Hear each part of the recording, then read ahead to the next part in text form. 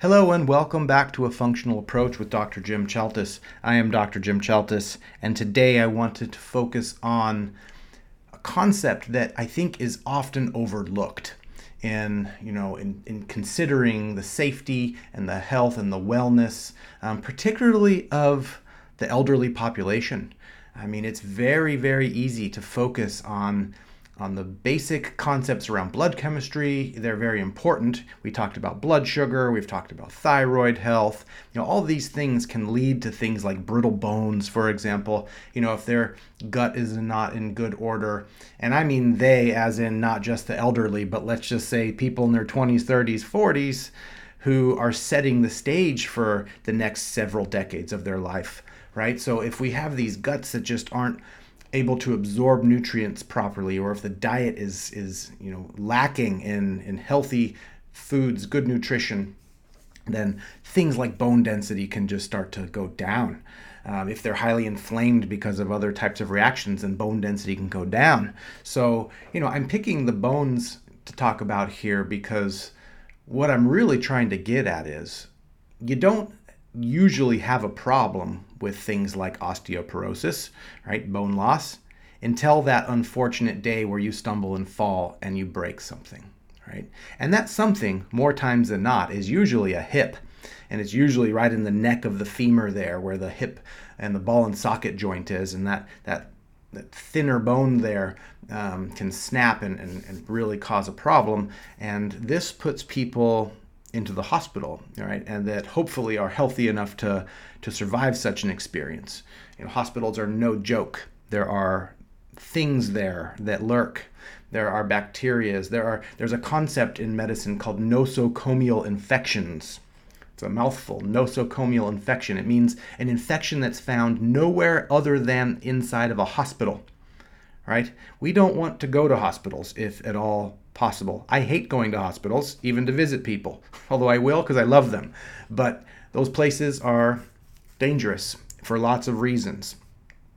We need to do everything we can do to keep people out of those places as much as possible. So, long story short, we need to start to live our lives in such a way that, one, we're getting proper nutrition, we are, taking care of all those basic blood chemistry, functional medicine kinds of concepts that I've spoken about and will continue to speak about. Those are vital and essential. But the question remains, what can we do to lower the chances that we're going to suffer a fall? And then if we do fall, are we going to break or not? Right? Because in some cases, that broken hip is the beginning. It's the domino that just got pushed that's leading to an eventual death. So I looked up on the CDC, the Centers for Disease Control website, just to kind of get refreshed on some basic statistics here. And this is just for America, but every second of every day, somebody in the elderly population, and they define elderly as 65 plus, suffers a fall. So just since I've been talking, we're 3.5 minutes in, there's a lot of people that have just fallen. That doesn't mean that they've injured themselves necessarily, but it could. It could be, and it doesn't mean that they're going to die, but it could, right? A staggering number. I was actually really surprised about the numbers that you can just look up on the CDC website. It is a leading cause of injury and injury-related death in that age group, 65 and older. And somewhere on the average of 32,000 deaths per year can be attributed to that. And that's just deaths. That's not just suffering. That's not just people, sitting in a hospital bed for 3 weeks while they're mending and really, hating life. So there's death, of course, but there's also just suffering. And that number goes up dramatically. 3 million treatments for falls occur per year in this country. 3 million. Okay, so what can we do about that part of things? The first concept, above all else, is just to make sure that the body keeps moving. essential that we keep moving. I know that that's a big statement for a lot of people. There's some people whose bodies just don't move well anymore. Maybe were, parachuters in the war and they have no knees and they can't really get out and do that kind of stuff. Well, I don't know. I mean, they're going to be at an increased risk. But, barring these more extreme cases of people that just are already in a disability kind of a state, what are you doing right now? You're 45 years old. You're still pretty young and vital. What can you do right now? What can you do if you're a 65-year-old person and you're still vital enough to get out there and move, right? I can tell you what, sitting at at a desk all day and sitting on the couch all night isn't going to help you when you stumble over something and you fall, right? So we must move our bodies, but it could be as simple as walking, right? Walking, especially if you have a dog, that kind of adds a little twist to the basic walk, but certainly walking. I personally like to if I'm just out for a basic stroll, I kind of like to, I don't know, sometimes pick a line. If there's a nice little crack I can kind of follow, I do it, because what that's doing is it's helping my brain stay focused on a target in my visual field. It's coordinating all of my balance and my intrinsic spinal muscles and everything that I need to do to keep myself on that line. Like I might walk on the little curb, and I might follow that around a corner even, just to increase the difficulty. For me, it's not difficult. It's easy. But hey, I could be walking, randomly and flopping around on a sidewalk with not a very straight course, or I could be very, very deliberate. It's my opportunity now, right, to be deliberate and to challenge my core stability. So I choose to do that as often as possible. I try not to be a maniac about it, because sometimes you just want to sit and watch the birds too as you're on your walk and enjoy yourself. So please do that as well. But hey, if for 30 seconds out of a walk, you can decide to focus on, I'm going to work on this balance concept and focus and coordinated motion, you're building parts of your brain that control all that. And if you don't build them, they do the same thing as everything else in your body. If you're not using them, they atrophy. So the next time you're challenged, you might not pull it off as well. In martial arts, and I have a brown belt in jiu-jitsu, going back a bit, I bust myself down a few belt ranks these days, but I achieved a brown belt with 2 stripes level of jiu-jitsu training. And one of the things that you learn with all martial arts, and all sports really, is this notion of muscle memory. Being able to just own a movement so strongly that you don't even have to think about it. So here you are, you're kind of, coming down some on a hike, you're down a little trail, it's a little slippery, and then a rock falls out, and then your leg is not where you think your leg should be, and now down you go, right? So that's fine. Now, do you do that in a graceful way, or do you do that in a not so graceful way? A lot of times that comes down to muscle memory. What is your body used to doing? There are some very quick relays between the limbs, where we have a lot of sensory input, and our spinal cord, and then a branch goes up to our brain to process what just happened. But you might recognize this the most if you accidentally touch a hot burner on the stove. There's a little pathway that goes from fingertip to spinal cord to fingertip muscles and and arm muscles, and you don't even have to think about it. It's just boom, you're out of there. And then you're like, oh, dang, that hurt, right? And then that comes like a half a second later. So the better you can get with your body at kind of being ready for the unexpected, the less falls you're going to have, because you'll be able to, get out of the way of yourself or manipulate your body weight in just the right way so you don't go down. That's huge, huge, huge. Again, no doctor can really help you with that. Perhaps a personal trainer, perhaps a physical therapist, they'd be very good at helping somebody train specifically for kind of core stability, balancy type movements. If you are going to the gym, mix it up a little bit too. I like to do like dumbbell curls, but standing on one leg, and maybe I'll even stand on like a foam mat, which makes it a little bit less stable. So I'm just I'm working those core stability and those midline cerebellar structures of my brain, because I don't know when I'm going to be put in a position where I feel off balance in the future. When I'm thinking about the grocery list and the dog is pulling me in a weird direction, and a loud car horn just happened next to me and it startled me. Right? I don't know. That happens, right? Things happen. Or heaven forbid, you get into a physical altercation on the street. You get pushed. You get punched. These things happen. Are you going to be the person that goes down, breaks the hip, or not? I hope none of those things happen, but we must be prepared. And what I don't want for anybody to do is to get to a stage in life where, just a simple trip means, 3 to 4 weeks in a hospital bed with a broken hip or worse, right? Smashed head or something like that. So easy to bunk your head. So these are some basic things. Always consider, be mindful about your motions. When you have that opportunity, be mindful and really focus on how can I improve my stability in this position. Okay, what I really came to talk about today was something I've been doing for years. I'm a person up until very recently. I never liked going to the gym. I just didn't care for the scene. I don't know. I got bored in there. I like to be out in nature. I like to be walking and looking at the birds, like I said, and seeing the sunshine and all that good stuff. So I used to be a runner. Yeah, my legs and my knees stopped liking me for that kind of thing. So I've sort of given up running on the road and on the trails.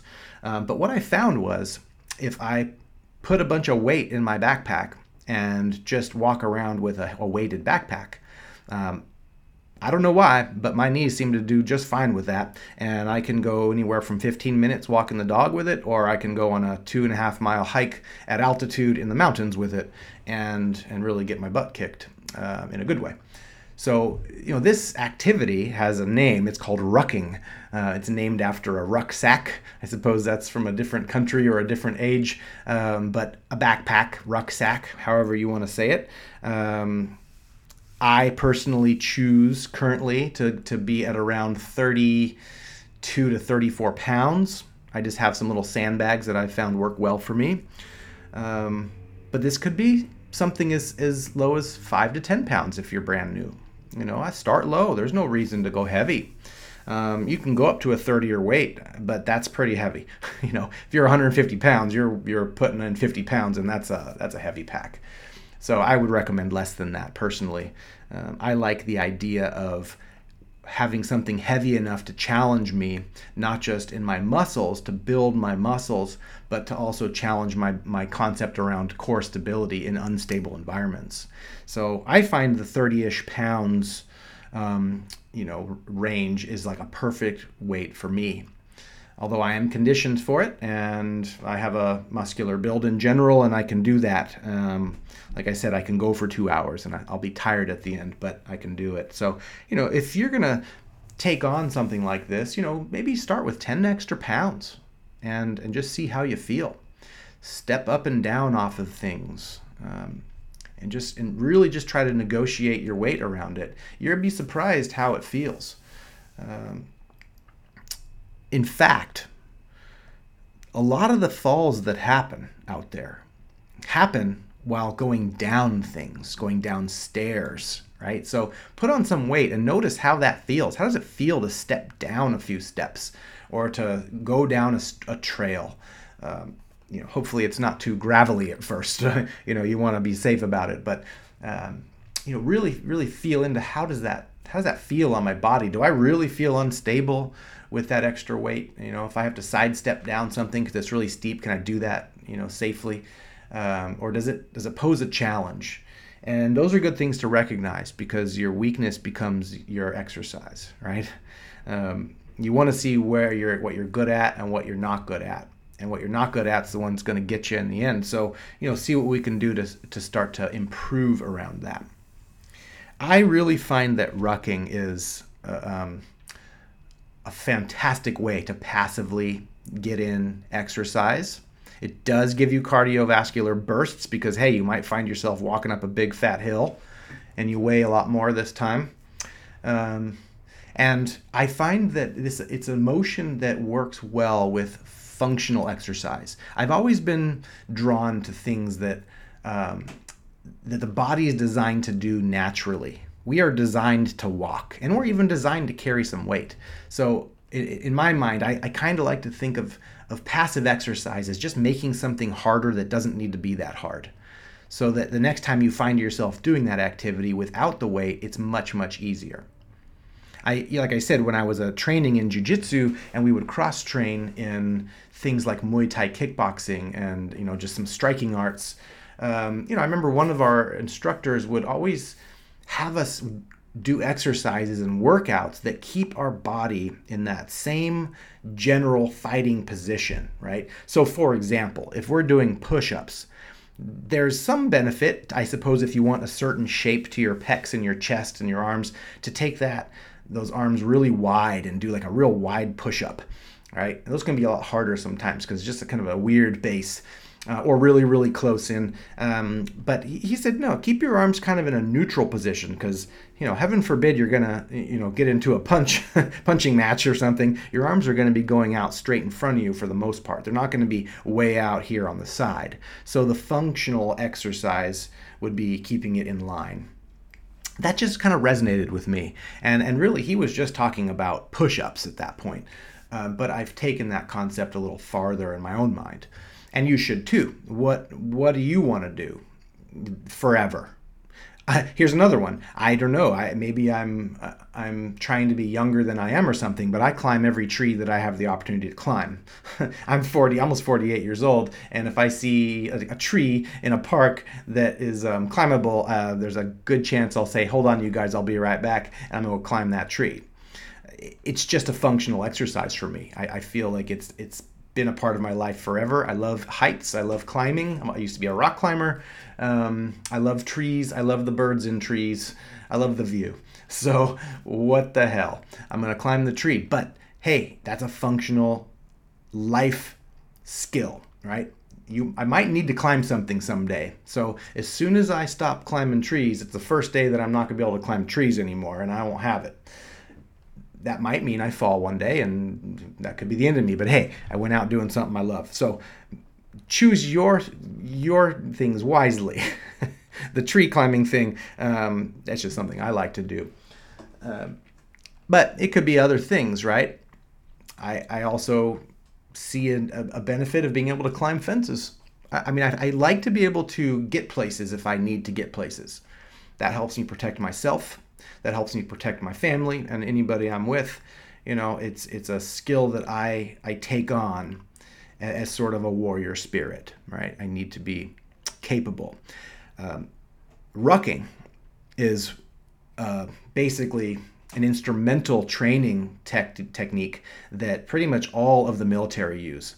The military personnel on the battlefield and just out there, maybe they're not fighting, but they're supplying, they're out there doing their thing. They must be able to function with weight, be that heavy loads of water or food or munitions or what have you, right? So make yourself strong under awkward conditions, and you will have a much better time when those odd experiences come at you and you weren't expecting them. You will have resilience.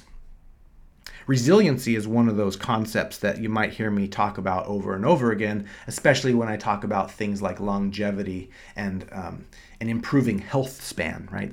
Being healthiest, the longest in your life that's possible. Interestingly, our longevity, how long we live, keeps going up in this country and in the world due to drugs and things that modern medicine can provide. However, our health span is abysmal, especially in the United States. So we are living longer, sicker, right? That's nothing to boast about, really. That's nothing to be so proud about. We want to increase our health span as well as our longevity, most likely. we do that by keeping ourselves as resilient to things as possible, resilient to infections, resilient to sleep deprivation if that has to happen, resilient to caloric intake. So you should be able to fast if you have to do that. You should be resilient to cold and heat exposure. These are all things that I'm going to talk about in individual podcasts. They're all going to kind of come together in a larger longevity concept or health span concept. But improving your resiliency to falls, absolutely, but also to just falling. Right? That's one of the things that these old Tai Chi masters are just awesome at. If you want to improve your chances of not falling, you take up, I don't care what age you are, you take up Tai Chi, right? It's this, we could call it a martial art. It's more of an internal martial art. It's more of a meditative concept. But the idea of Tai Chi in a martial setting is that you cannot move those people. You cannot push them over. They can absorb your energy and flow with it and send you in the opposite direction if they choose to do that. They're extremely stable. I had this old Tai Chi, actually, he was a Qigong. Qigong is another kind of a similar version of Tai Chi. They're relatives of the same kind of energetic martial art kind of concept. We had this little Qigong master who came through my acupuncture school, and he, in his broken English, he said, "You study Qigong, you'll be strong like tree." It was great because you can't move a tree, right? And this guy was in his mid-80s and you couldn't move him, and he had wrists that were just like tree branches. It was awesome and impressive. So find something that's going to challenge your sense of stability and balance. I love rucking. I do it passively. Ask my wife, if you ever meet her, how does Jim walk his dog Cheddar? Well, I've just got 15 to 20 minutes. You better believe I have a 34-pound pack on while I'm doing it, because why not? Why not do it? I made myself better that day, which means I'm going to make myself better when I'm 65 plus and I'm in the high risk category for falls. So don't fall. That's concept number one. But you cannot deny the benefit of rucking, something like that, on bone density. Our bones absolutely must have resistance, weight bearing. They must flex and bend. If they don't do that, then the cells that make them up, that make up that tissue, do not break themselves down, the old brittle stuff, and regenerate healthy new bone. Weightlifting is not about the muscles. I mean, it is. It can be. But it's also about bone density. What you're doing right now, 30-year-old and 20-year-old, right, has a hell of a lot to do with how you sustain a fracture or not a fracture when you're 65 plus, because you stumbled and down you went. So some form of weight-bearing exercise, putting on 30 pounds and walking down an uneven trail, it does add risk, right? It does add risk. Don't just go into it willy-nilly. You can roll ankles, wear the right shoes, right? Be prepared for this kind of activity. But the better you get, the stronger you get, the more support you have on the joints, the tendons, the ligaments strengthen, the muscles strengthen, and the bone density builds, right? So if somebody suffering from bone loss should start adding gentle weight-bearing exercise. It could be light weights. It could be, weights with squats. It could be putting on 10 pounds in a backpack and just walking on the flat ground for a little while and just adding that load to the skeleton. Because in the end, that matters. That matters. 3 million ER treatments per year in this country from falls. Right? I have fallen. I wasn't 65 plus, but I have fallen hard a few times. And I do believe that my jiu-jitsu training has helped me make those falls as graceful as they can be. That's part of our training, as white belt training. You're not doing much except for learning how to protect yourself, because you're going to go down, because you're the white belt and you're going to get hammered, right? So you learn how to protect yourself. But I also believe that just having more of a robust skeleton because of the loads I've put on myself has helped me through those falls as well. So I offer that to you. This is cheap stuff. When I first started to do this, I didn't have anything heavy in my. I didn't have like a special backpack or anything. I just got a backpack, and my wife, because she used to be into like soap making, she had like a Costco industrial size bag of baking soda. And it was something that was just on the shelf. She hadn't used it for a long time, and it was just sitting there being baking soda on a shelf. Well, it became my rucking sack weight. And I carried that baking soda up and down mountains for a couple years.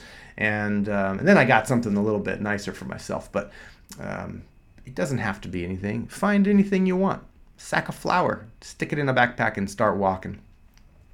In closing, I just think, backpacks do matter. I recommend a backpack that has a hip belt because you really want more of your weight load on your hips. That way you can kind of use the strength of your legs to kind of, keep yourself strong and stable. If you have it simply on your shoulders, then that weight, especially if you're getting up around the 30 pounds or so, is going to start to tug on your neck and shoulders, and that can cause strain. I've done it to myself by accident, where I kind of tweaked my neck. So, the more you can be sort of that, weight belt load, the better. And you'd be surprised what weight you can carry when it's on your hips. So, I do hope that helps. This is a conversation not about functional blood chemistry. It's a conversation about keeping yourself resilient and keeping yourself strong no matter what your age, because falls are a leading cause of death in the elderly. My own father, in my opinion, died. He died about, 5 years ago or so. He died about a month or so after he took a fall. He was already a weakened person. He was approaching 80. He was quite heavy at the end, and he got up in the middle of the night, and I don't know, nobody really knows what happened. He stumbled and he fell, and he broke several of his vertebrae and broke a few ribs. And it was just awful for him, and it was awful for us, and that put him in the hospital. That put him in a recovery facility, and sadly he never left. So this does strike home for me. Like I do know what this is like. I have seen it. And I'm an acupuncturist as well, so we deal with a lot of injury and a lot of musculoskeletal stuff, and I have helped people for their falls. And I do have patients that suffer osteoporosis and are always worried about their falls and want to work on bone density. And part of the way I can help them is by reminding them about lifestyle changes, exercise, weight, bearing exercises, putting load on the skeleton. Rucking, be it gentle or aggressive, is a fantastic tool. And I do hope to see you out there sometime. I will ruck with you. Okay. Thank you so much for your time, and hope you enjoyed this little podcast here on rucking. I enjoy doing it, and I enjoy talking about it. So take care. This is Dr. Jim Chaltis, and this is The Functional Approach. Bye-bye.